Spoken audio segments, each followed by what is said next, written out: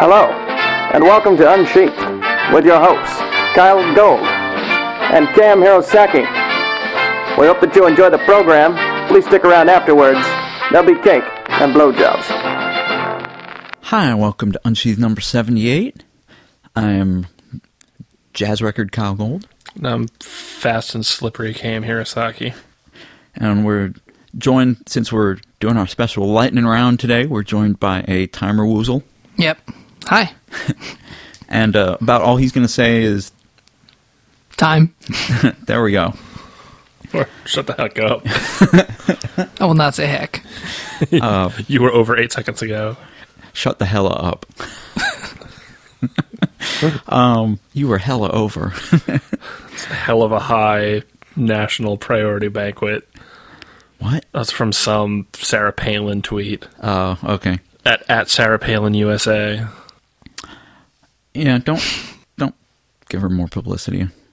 I mean, I guess none of Are you being paid by her? Users Is are- this sponsored? Nobody who listens to this show wants to be preached to by Sarah Palin. Yeah, right. Well, so the first order of business is to complete the rectification of the loss of the original episode 77, which was live at WonderCon. Yes. So we are going to take you back to 2 weeks ago. Yeah. Actually 15 days ago, Yeah. technically, and recreate the last remaining lost scene from WonderCon. Kit, can we have some Scooby-Doo flashback noises in here?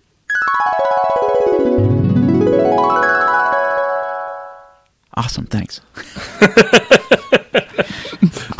If you're listening to this and are just greeted with a few seconds of silence, you can thank Kit Silver for not putting the sound effects in.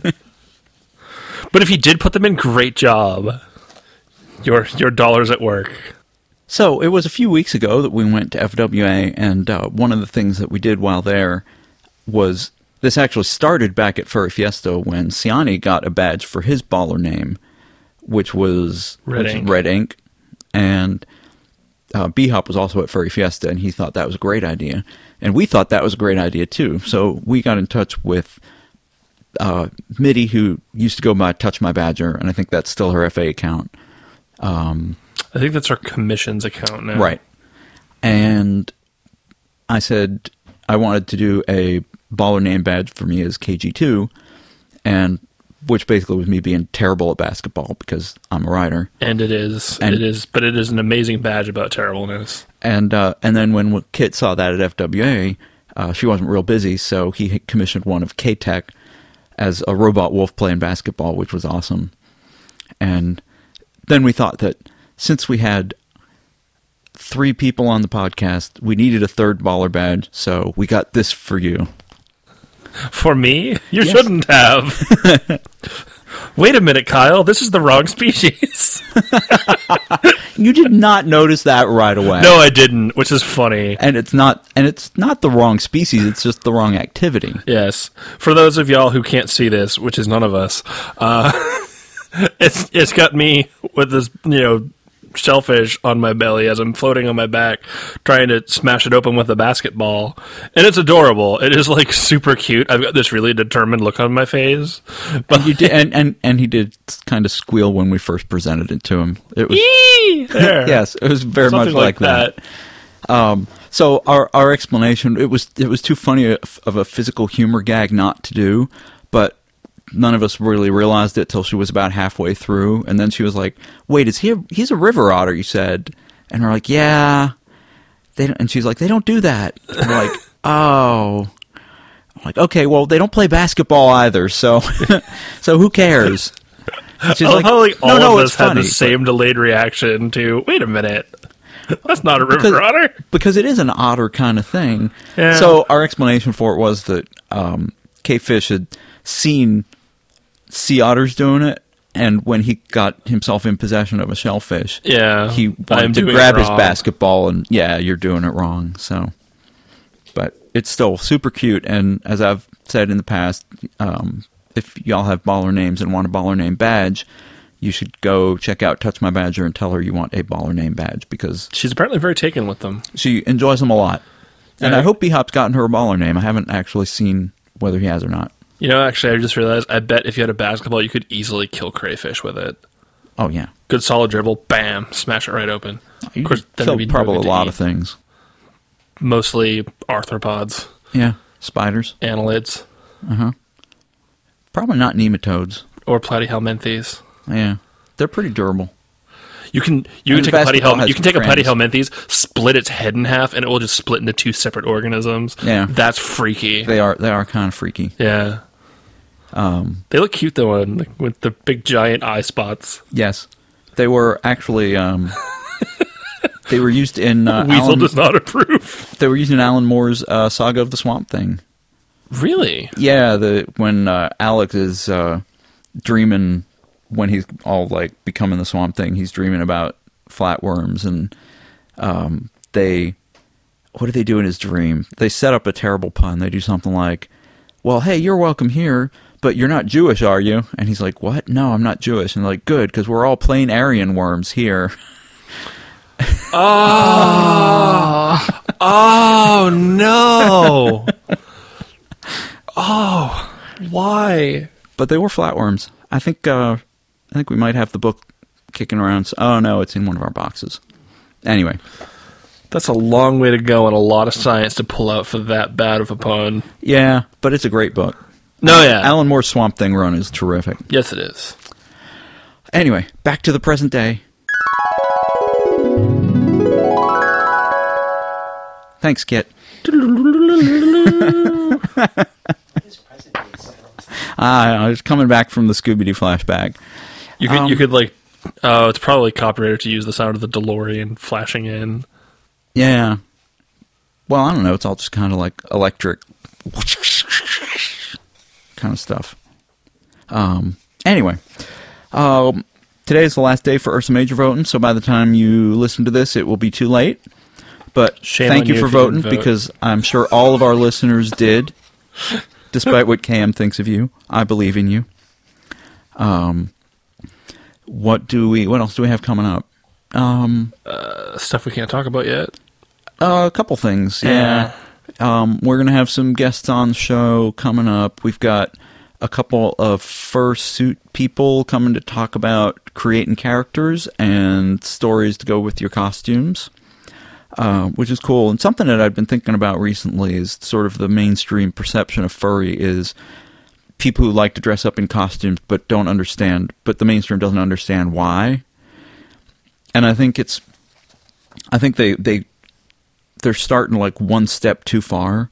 Like they don't understand that the fandom is about the enjoyment of these anthropomorphic animal characters, and the costumes is just one expression of that. They just jump right to, hey, it's people who love to dress up in costumes, and they think that everything else comes from that. Yeah. And They sort of have it, they have it backwards because they've jumped onto the wrong side of the mirror. right, or something. Wow, my analogy just went somewhere and I couldn't follow it. Yeah. Like the leaps of logic these people are making. Yes. All right, saved it. Those are going to be. So those are good. They'll be on the show. We are going to do an editing challenge again in a couple weeks. We have some stuff that people sent in, like apparently over half a year ago. Yeah, And like one pregnancy cycle ago. really, that's where your mind goes. We never talk about pregnancy on this show. Especially not impreg. No, it was one of the three things we're not allowed. Right. Next to Vore and LeBron. But anyway, we're going to get back to answering questions and talking about writing, and hopefully have some more guests on, which we will talk about in the course of going through the lightning round. So, do you have anything else to add, Cam? I think we're both working on the same things we were working on a week ago. I Nothing think real so. exciting's happened since then. My life is not very exciting. All right. As we discussed when we had Blender on. Then we're going to make it more exciting by going to a lightning round. Yes. That'll get my energy levels up. I'm Oh, yeah. about to. Thank you, Kit. This is where if this were a Japanese show, you'd have some cute little mascot pop up and explain what's going on. Can you do it in your No. weasel voice? Not with him within arm's reach. He can throttle me and there's glass in the room. So how about I will explain, and you will do it in the Japanese voice after I say it. Oh, Would that be too crazy? I am very bad at simultaneous translation. Okay. That is a skill I have not developed. All right. Lightning round is 21 questions in 42 minutes. We have 2 minutes per question. We may go under the time allotted, but not over the time allotted. Reading of the question counts as part of the 2 minutes. And some of the messages have been redacted for length in ways that will not affect the content. Just give us more time to answer them. KM and I will alternate questions. I will begin, and the timer woozle will signal us when we have a short amount of time left, and we will wrap it up, and then when he says time, we have to start reading the next question. はい、全くその通りです。 Excellent. Are we ready to go? Alrighty. I always feel like we're about to start like the final round of the $10,000 pyramid when we do this. Like, here's your first question. Boop. Go. Boop. Greetings, Sheathers, and any guests. Editing my book has been consuming me in my winter break, so I hardly have had a chance to listen to the podcast. Now that I'm all caught up, I thought I'd write in again. Recently, I've joined a site called furrag.com. On paper, it is a fantastic place for aspiring furry writers to get critique and advice on their works. In practice, it is much less so, however. The site is very underused, and as a result, both the story and forum sections don't get much in the way of web traffic. I'm writing in to spread the word about this wonderful site and hopefully drum up a few new members. If you are a furry writer and you either seek to improve or wish to mentor others, or if you just want to have your stories looked at, join up. Again, the address is www.furrag.com. That's about it. I'll pester you with questions at a later date. Best wishes, Al Floor. Al Floor was one of the first who came to the New York meet. He's a very nice gentleman. Okay. We enjoyed meeting him. Yeah, I mean, I used to use Furrag a lot when it first came out, which was like back in the mid-aughts, and yeah, it doesn't really get a lot of traffic, which is unfortunate. Yeah, we're aware of it. There's a lot of places on the web that are good for critique but do not get a lot of traffic. Critique Circle's another one. There's a group on FA called I Love Critique, which I think is more for art, but there's also a website deceptively named critters.com, I think it is, or critters.org. Huh. Which is short for critiquers, but I always look at it and think of the old anthology comic. I was thinking like, hey, we're critters. Yeah, we're critters, exactly. I'm an otter. Critters was one of the very first anthology comics. I don't know if you remember them. I have heard of it. It was like went 50 issues. So yeah, if you want to go and join up with Furrag, it's a good place to go. Otherwise, if you have a lot of followers on FA, I have found that posting just journals or other entries saying, hey, critique my stuff, people tend to respond to that. Yep. So, there you go. Hello again. I've enjoyed your first show of 2011 more than usual, and I believe there is one simple explanation for it. Kit was an active member of the discussion. I understand that Kit isn't an author like Kyle or KM, but he's still a part of the show, and it would be great to see more participation from him in the upcoming year. You asked for suggestions for the show, and that's my first one. Now that we're a third of the way into the year. My second suggestion is to have other authors on the show as well, not just ones that live near you, but perhaps even some who live on the other side of the country, or maybe even in another country. It would be nice to see Counter or one of your other frequent writers pop onto the show rather than just right into it. You've done long-distance shows before between the two of you, so I'm quite sure it'd be possible to do a show involving someone else as well. But most of all, please continue to entertain the masses. Thanks for the entertaining 2010, Jay Hopkins, a.k.a. Cy Cheetah. I should note that I'm not critiquing him for writing when we're a third of the way into the year. I'm critiquing us for only getting to his question now that we're a third of the way into the year, which is part of the reason we're doing the lightning round in the first place. Another rule of lightning round is that we talk real fast and try to make each other laugh during it, but that's kind of a rule for most of our podcasts. So we actually have, this is not an official announcement yet because we haven't set a date or nothing, but Catherine Valente, who wrote Palimpsest and Habitation of the Blessed, Orphan's Tales, Girl Who Circumnavigated Fairyland in a Ship of Her Own Making, and another book called Deathless, which just came out. Fairyland is coming out in paperback form in about 2 weeks. She has tentatively consented to come onto our show when she visits the Bay Area and chat with us about her books and who knows what else. Maybe furry animals and maybe not. Yeah. Maybe whatever. I am looking forward to meeting her regardless. Yes, I am too. I think it'll be awesome. And we're going to try to get other authors on the show as well. Yeah. The technology isn't the issue so much as it is like the scheduling and the planning. Right. Because when somebody lives in another country, you have to budget for when you're available to do it. And that's harder than you might think at a glance. Dear Unsheathed, I had a question about Deus Ex Machina. In recent stories, especially in their endings, I fear that I sometimes use Deus Ex Machina too much. Which is to say, to borrow from Wikipedia, I insert a plot device whereby a previously intractable problem is suddenly and abruptly solved with a contrived introduction of a new character, ability, or object. How does one avoid Deus Ex Machina? On a similar topic, when writing how convenient is too convenient, for instance, if the happenstance of main characters meeting through serendipitous occurrences. Thanks for your time, Geo. And also we want to thank Geo for his comments about the FC show, which we did not read on the air since he said we didn't have to. Okay. But they were very nice comments and we appreciated them. So yeah, the big thing here is this is where redrafting your stories really comes in handy, because you're able to establish something earlier on, and you can foreshadow things. I mean, that's basically what it comes down to is, if it comes out literally out of nowhere, like this thing that comes in to wrap things up, it just sort of feels cheap. Yeah. Like, something we've never heard of suddenly comes and saves the day. I think as kind of a rule of thumb, you get one outrageous coincidence per book or per story. People will... it is a work of fiction, and you can kind of juggle things around as long as the complete plot doesn't hinge on your one occurrence. Right. And also, the earlier it comes in the book, the more lax the more you're allowed to have it. Yeah. Like, you can have the main characters meet through serendipity, and that kicks off the plot. Right. But to have the whole plot resolved through circumstance or chance or whatever does not work well. To bring this back to Star Wars again, like I always do, look at the end of Episode 4, A New Hope, when Han Solo comes back to sort of get Darth Vader off of Luke's tail. If it's some random person you'd never heard of showed up to do that, that would be cheap. Who had 3 letters in the pool? Time. Good day in land and water, foxes. As I edit my novel, I got to wondering how you two go about editing your novels. Do you have a defined process, or does it vary from piece to piece? I don't know if you have ever talked about the steps you take while doing it, and I am curious. And if you have already discussed it, could you point me to the podcast where you did? No. I think Cluffy is making an index of all our podcasts. I highly enjoyed listening to your live show and continue to find inspiration from your podcast. Keep up the good work. Lastly, KM, plus 100 spider points to you for knowing the lyrics to Roxette's The Look. They are my favorite band, and you made my day. Roxette was my favorite band back in high school, by the way, Voice, so kudos to you. I even had their Spanish album, Baladas en Español. Many thanks, Voice the Spider-Wolf. Hi, sorry.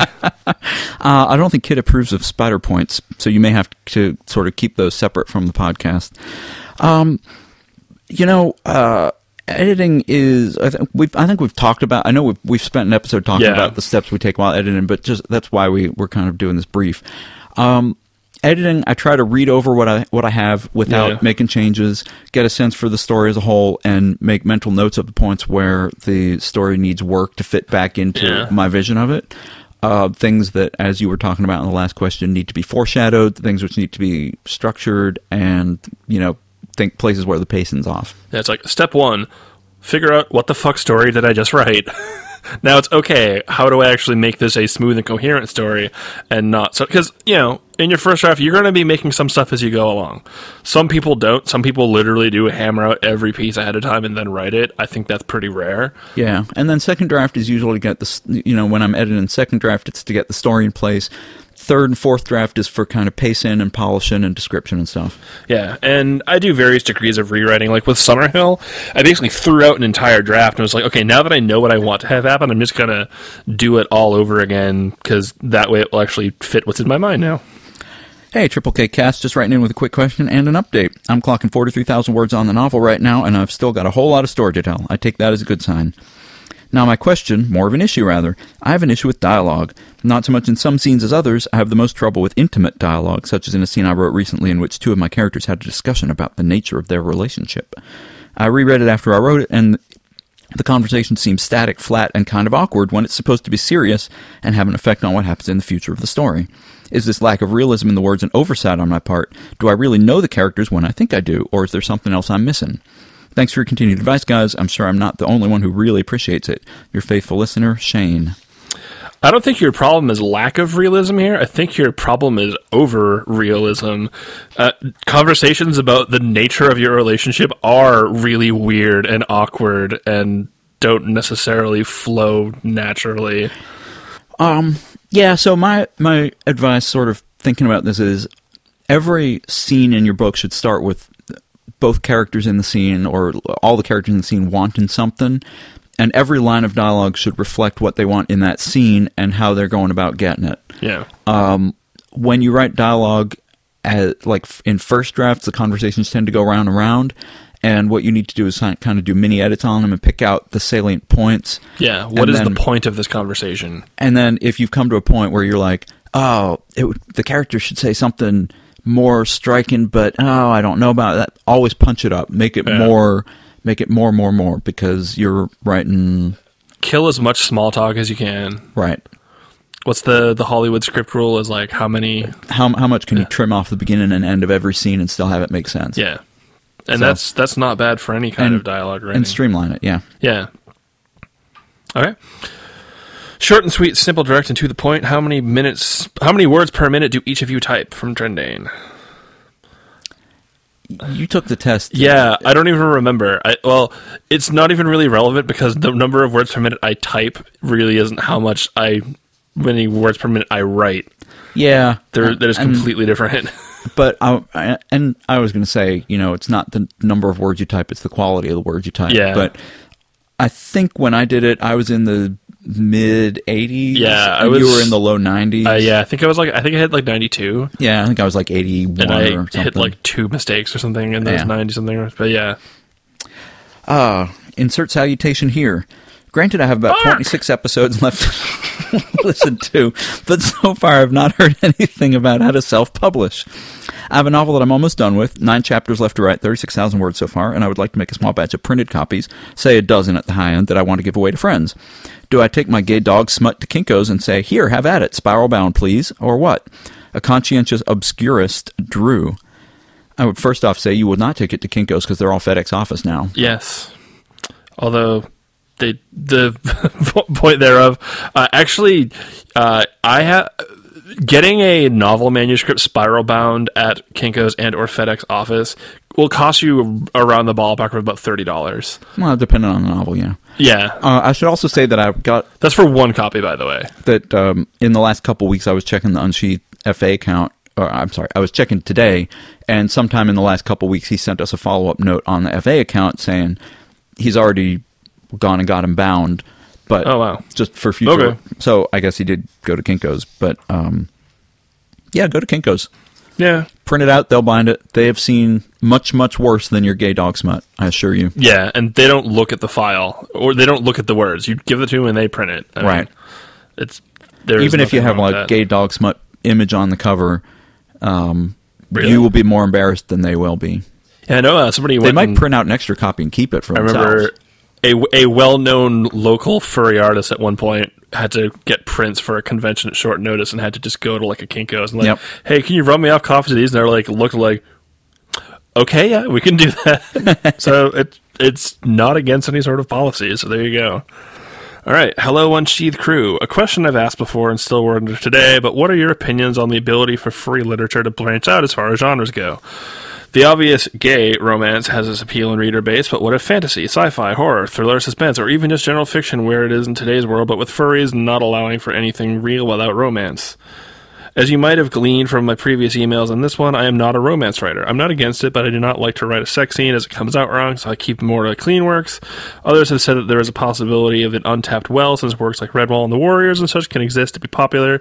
But what are your opinions? Is there a market for other genres, or even simply a reader base that might be untapped? Do you think a furry story might sell well if it were horror or sci-fi, but no romance? Do these genres exist in furry literature but are obscure? Your insight is welcome. Your friendly East Coast Bobcat Border Walker. First off, I would say check out the Sofa Wolf and Fur Planet catalog, because I could rattle off probably 2 or 3 books in each one of those categories you mentioned already, and out and in print. Just off the top of my head, non-romance books, Kevin Frayn's 1,000 Leaves and Seventh Chakra,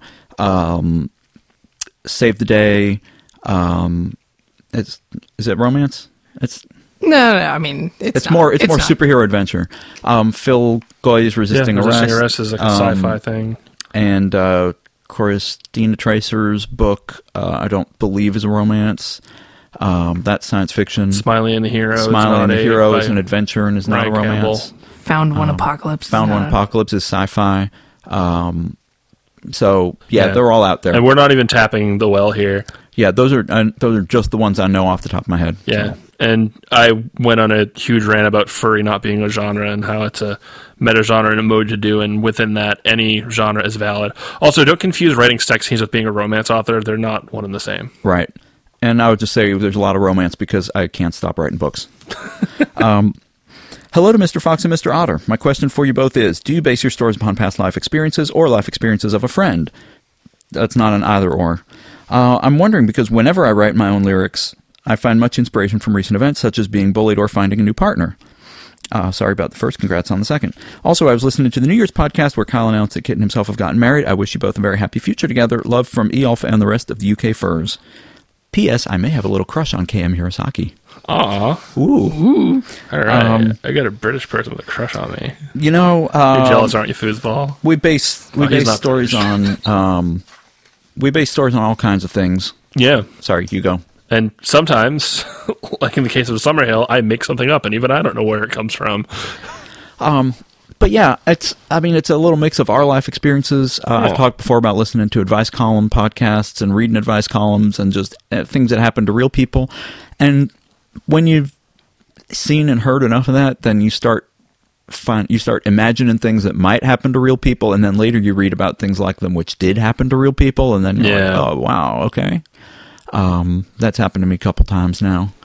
Yeah. I actually had somebody ask me the other day about, the more I write about my persona, the weirder I find it to write about. It's like, this is getting harder to do. And I was like, I think it's because as you get more experience with writing, you're going to eventually develop sort of this, natural instinct to want to write about actual fictional things and not just borrow from reality quite so much.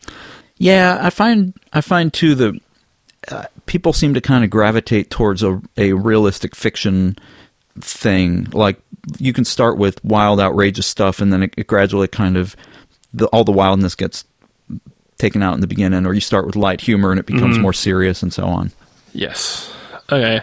Hey there, guys. It's Ronnie Callan, and first of all, I just wanted to say thank you for taking the time to consistently do this wonderful writing podcast. Now, as for my question, as writers, we constantly have ideas floating around in our heads.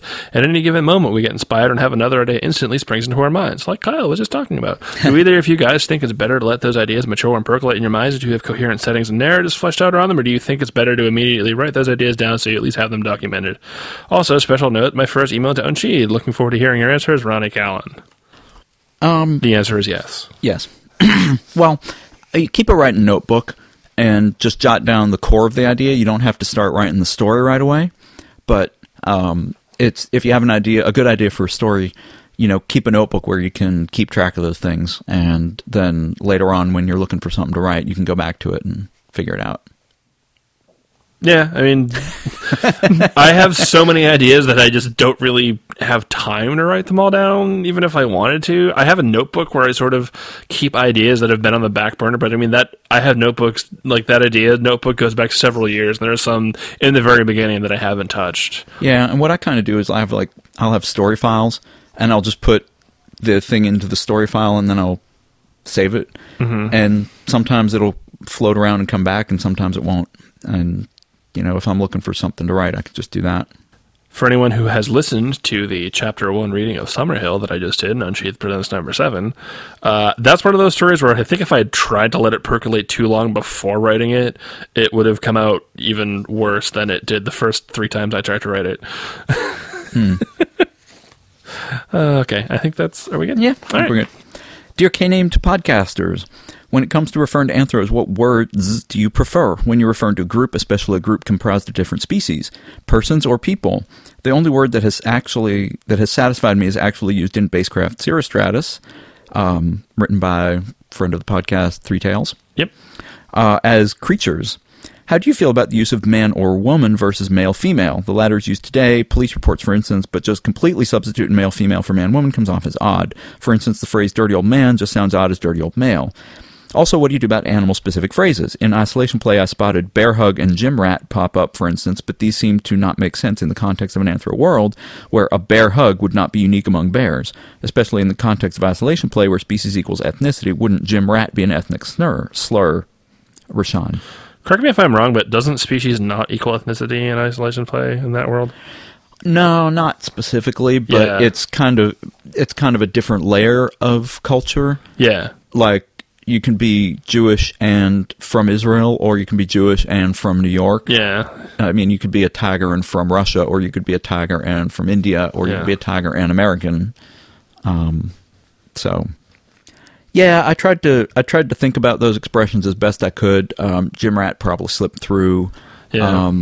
Bear hug I still think makes sense, because Yeah. bears are big and Yeah, you are hugging like a bear. That Yeah. still completely scans over.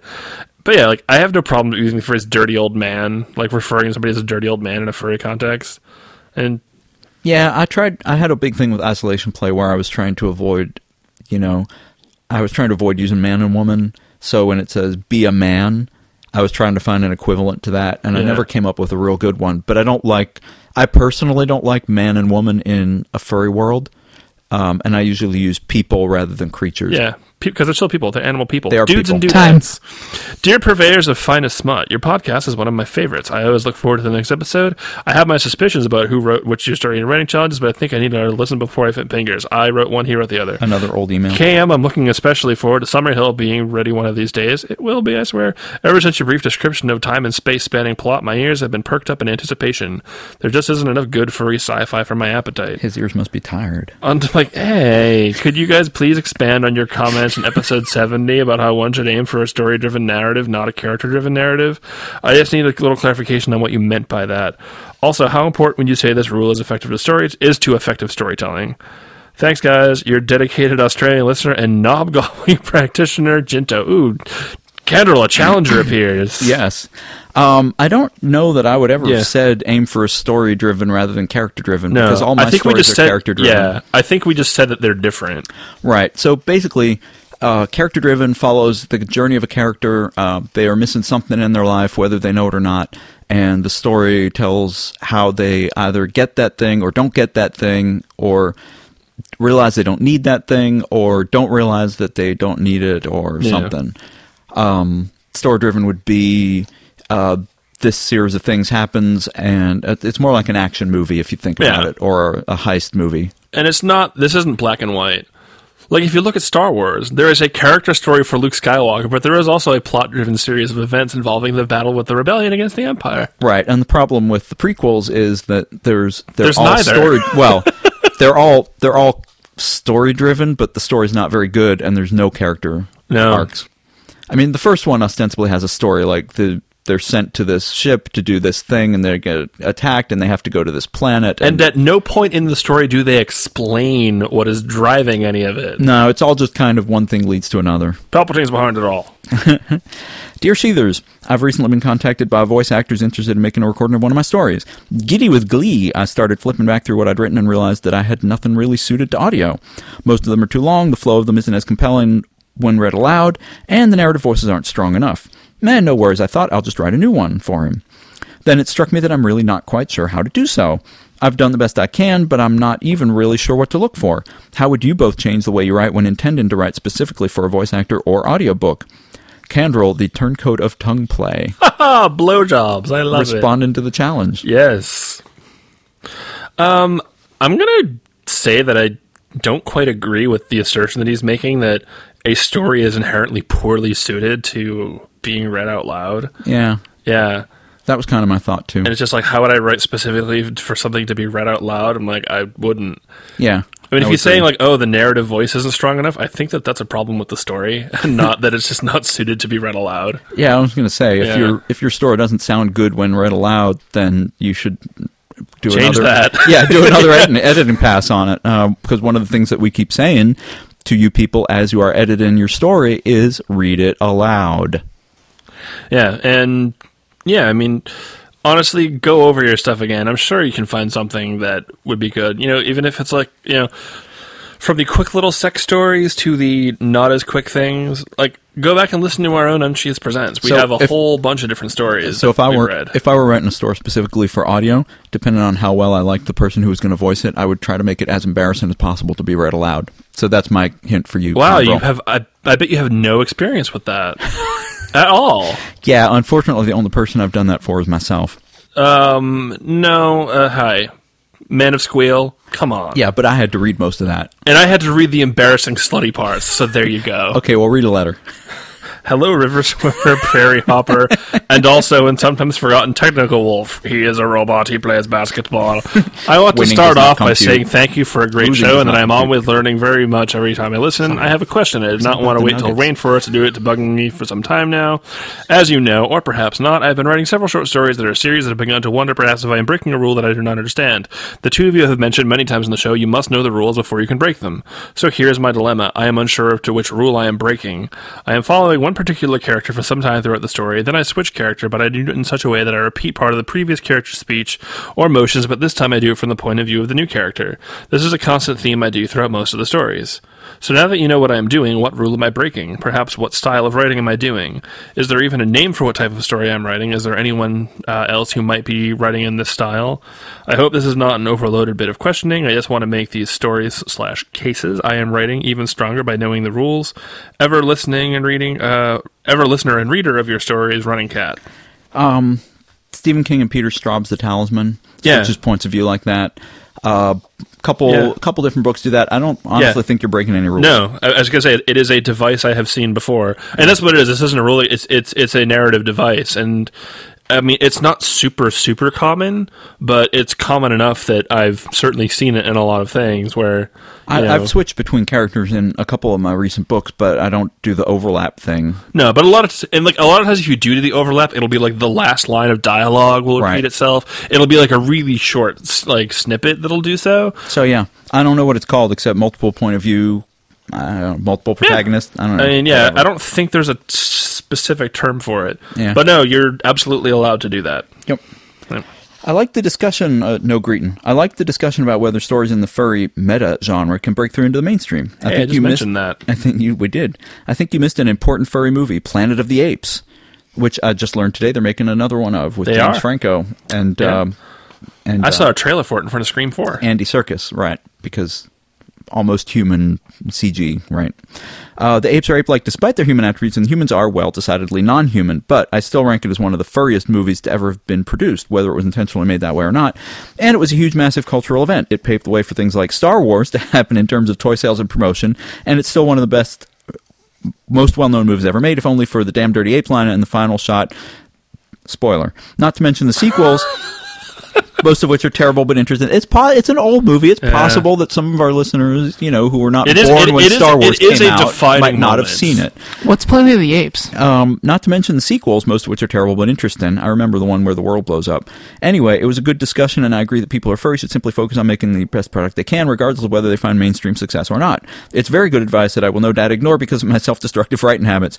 Why would you not make the best thing you can? Anyway, which would also be a good theme for a podcast if you haven't done it yet. I've only listened to the latest 4 or 5 so far. I also want to mention the Sholon Alliance series, which are one of my favorite series of books ever written. Lisanne Norman was guest of honor at Anthrocon one year, 2005-ish. Anyway, it's great sci-fi and definitely more of the aliens that happen to look like feline style from Danath. I believe is a tiger. Danath is a tiger, and he was one of the people who founded the Erotic Furry Writing Group back in '04, whenever that was going on, when they had the writing challenges, and we were doing little stories every week for it. I think I remember him from YIFNet IRC back when that was a thing. Wow. So, anyway. You've mentioned Sholon Alliance on the podcast, haven't you? I'm not familiar with them. It wasn't me, but I know Sholon Alliance has come up on the podcast. Okay. Oh, maybe it was the one about... Fuck. Time. Greetings, K and K. I'll let you decide which is which. I call K. It's been a while since my last email. I've recently done a concept for a story, and I wanted to know if you've ever heard of something similar being done before. Basically, I want to write not one novel, but a group of novels.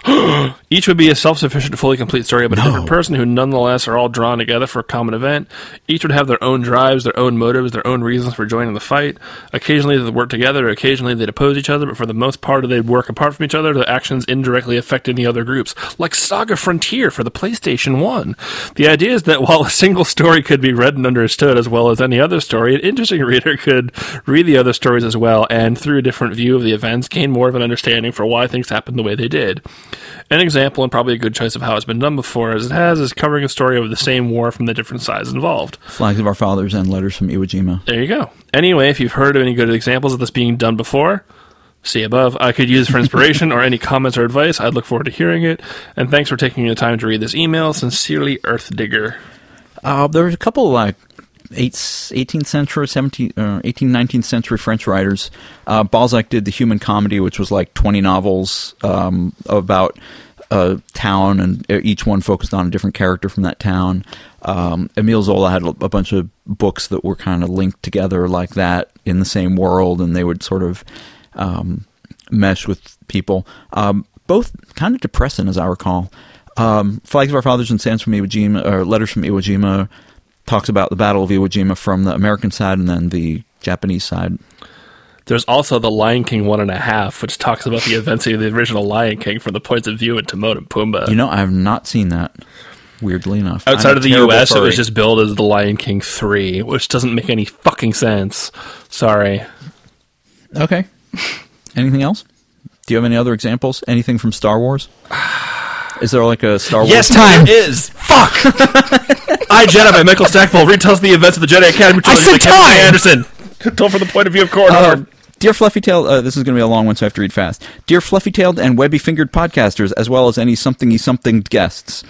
During a discussion with a friend of mine regarding a sex scene in one of my stories, it got me to wondering if there is any sort of optimal placement for such a scene. Using the example that inspired this letter, there were a couple places in my story where a sex scene could theoretically go.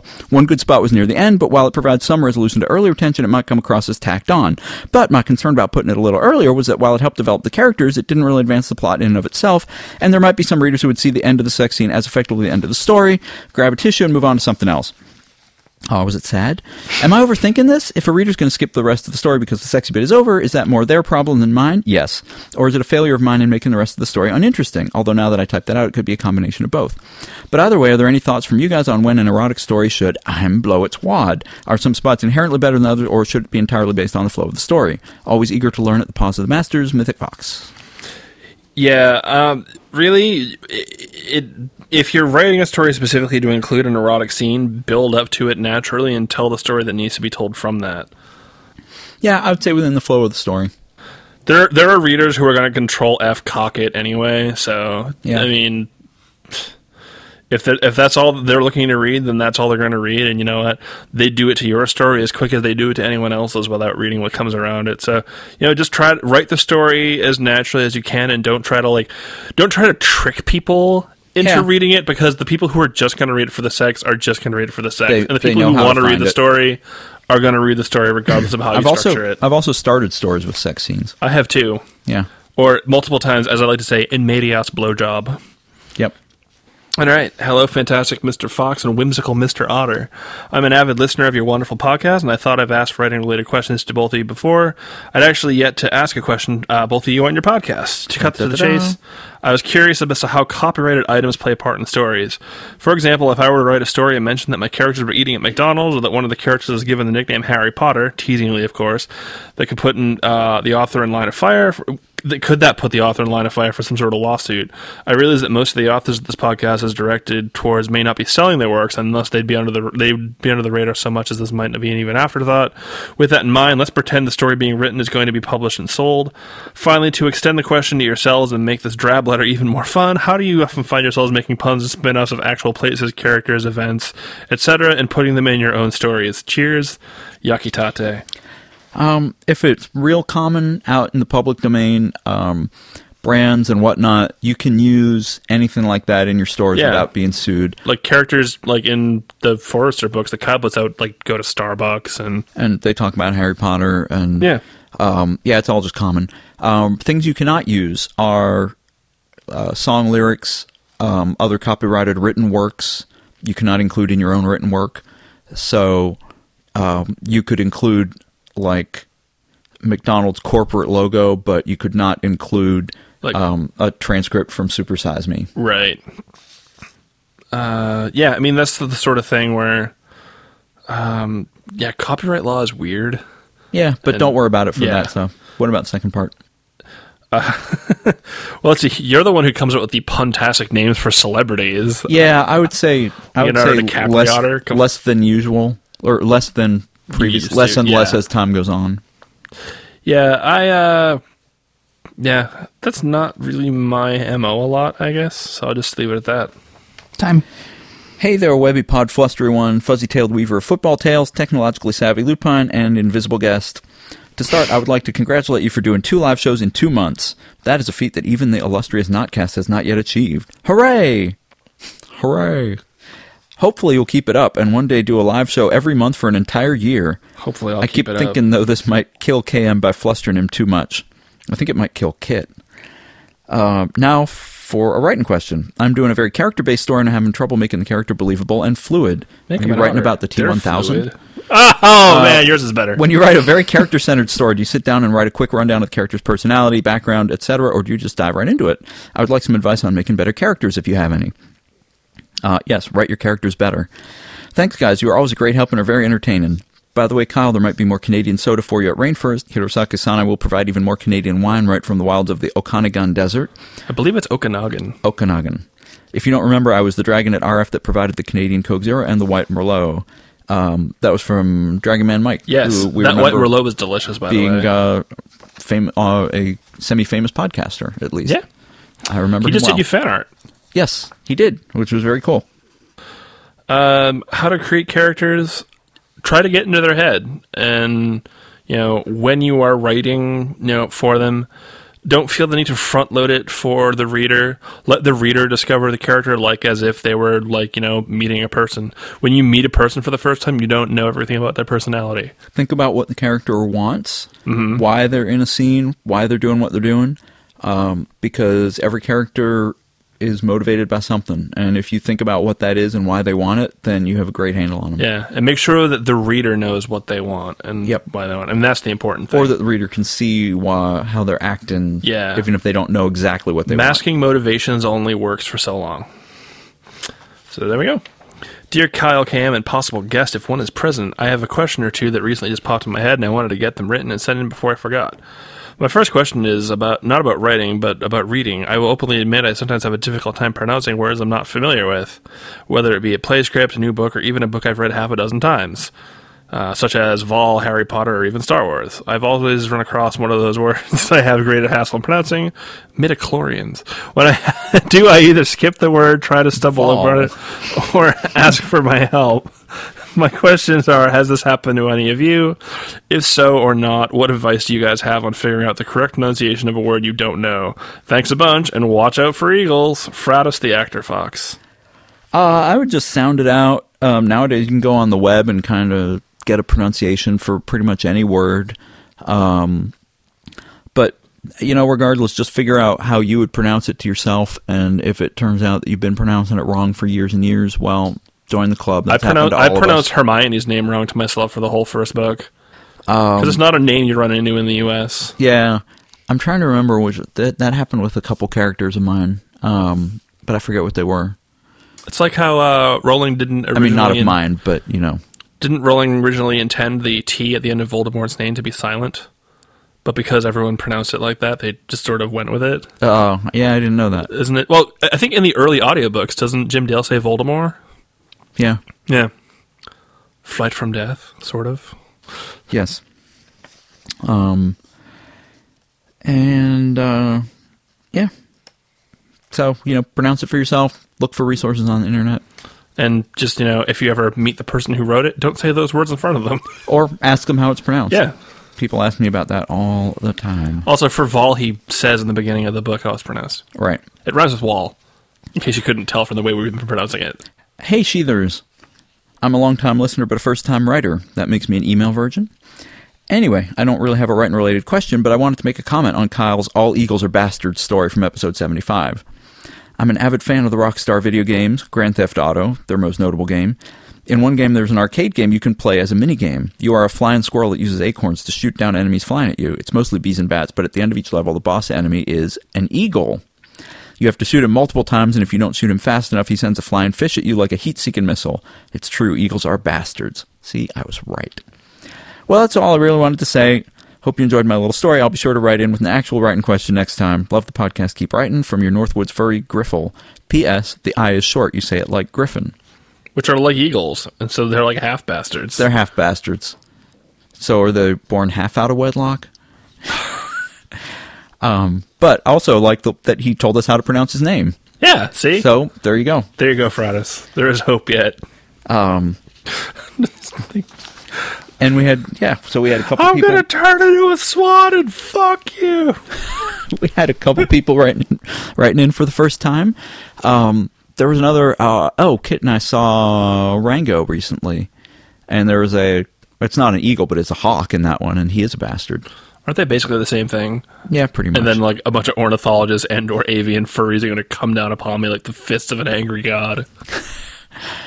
So one of the things I wanted to note, I mean, not only were all those emails written by different people, which is kind of cool, but I also believe that none of the emails used the same greeting for us. We got Sheathers a couple times. I find it... We got greetings, Sheathers. Interesting that that's become our name. Hello again, Dear Unsheathed, Land and Water Foxes, Triple K Cast, insert salutation here, Unsheathed Crew, Mr. Fox and Mr. Otter, K-named podcasters, purveyors of finest smut. Time. Oh, wait. Are we still doing that? No. Sheathers, River Swimmer, Prairie Hopper, and also Technical Wolf. K&K, Fluffy-tailed and webby-fingered podcasters, Fantastic Mr. Fox and Whimsical Mr. Otter, and WebbyPod Flustery, I think that was my favorite, WebbyPod Flustery One, Fuzzy-tailed Weaver of Football Tales, Technologically Savvy Lupine, and Invisible Guest. Oh shit, where'd Lovejoy go? He went all Sue Storm on us. Oh. You're not played by Jessica Alba. I was about to say, I do consider myself the Jessica Alba of our social circle, so. Wow. Because I can't act. It's like a vapid I have and fake unlikable. boobs. Oh. Yeah, the problem is I don't know which one of us would be the Thing if we did the Fantastic Four. Me. Careful. Come on. Yeah, but you're an otter. Yeah. And you're way more likely to say flame on. I, in true? fact, say it sometimes. For when I, in fact, do just that. Speaking of which, we were graced this past weekend with the early release of Lady Gaga's new single, and it's delightful.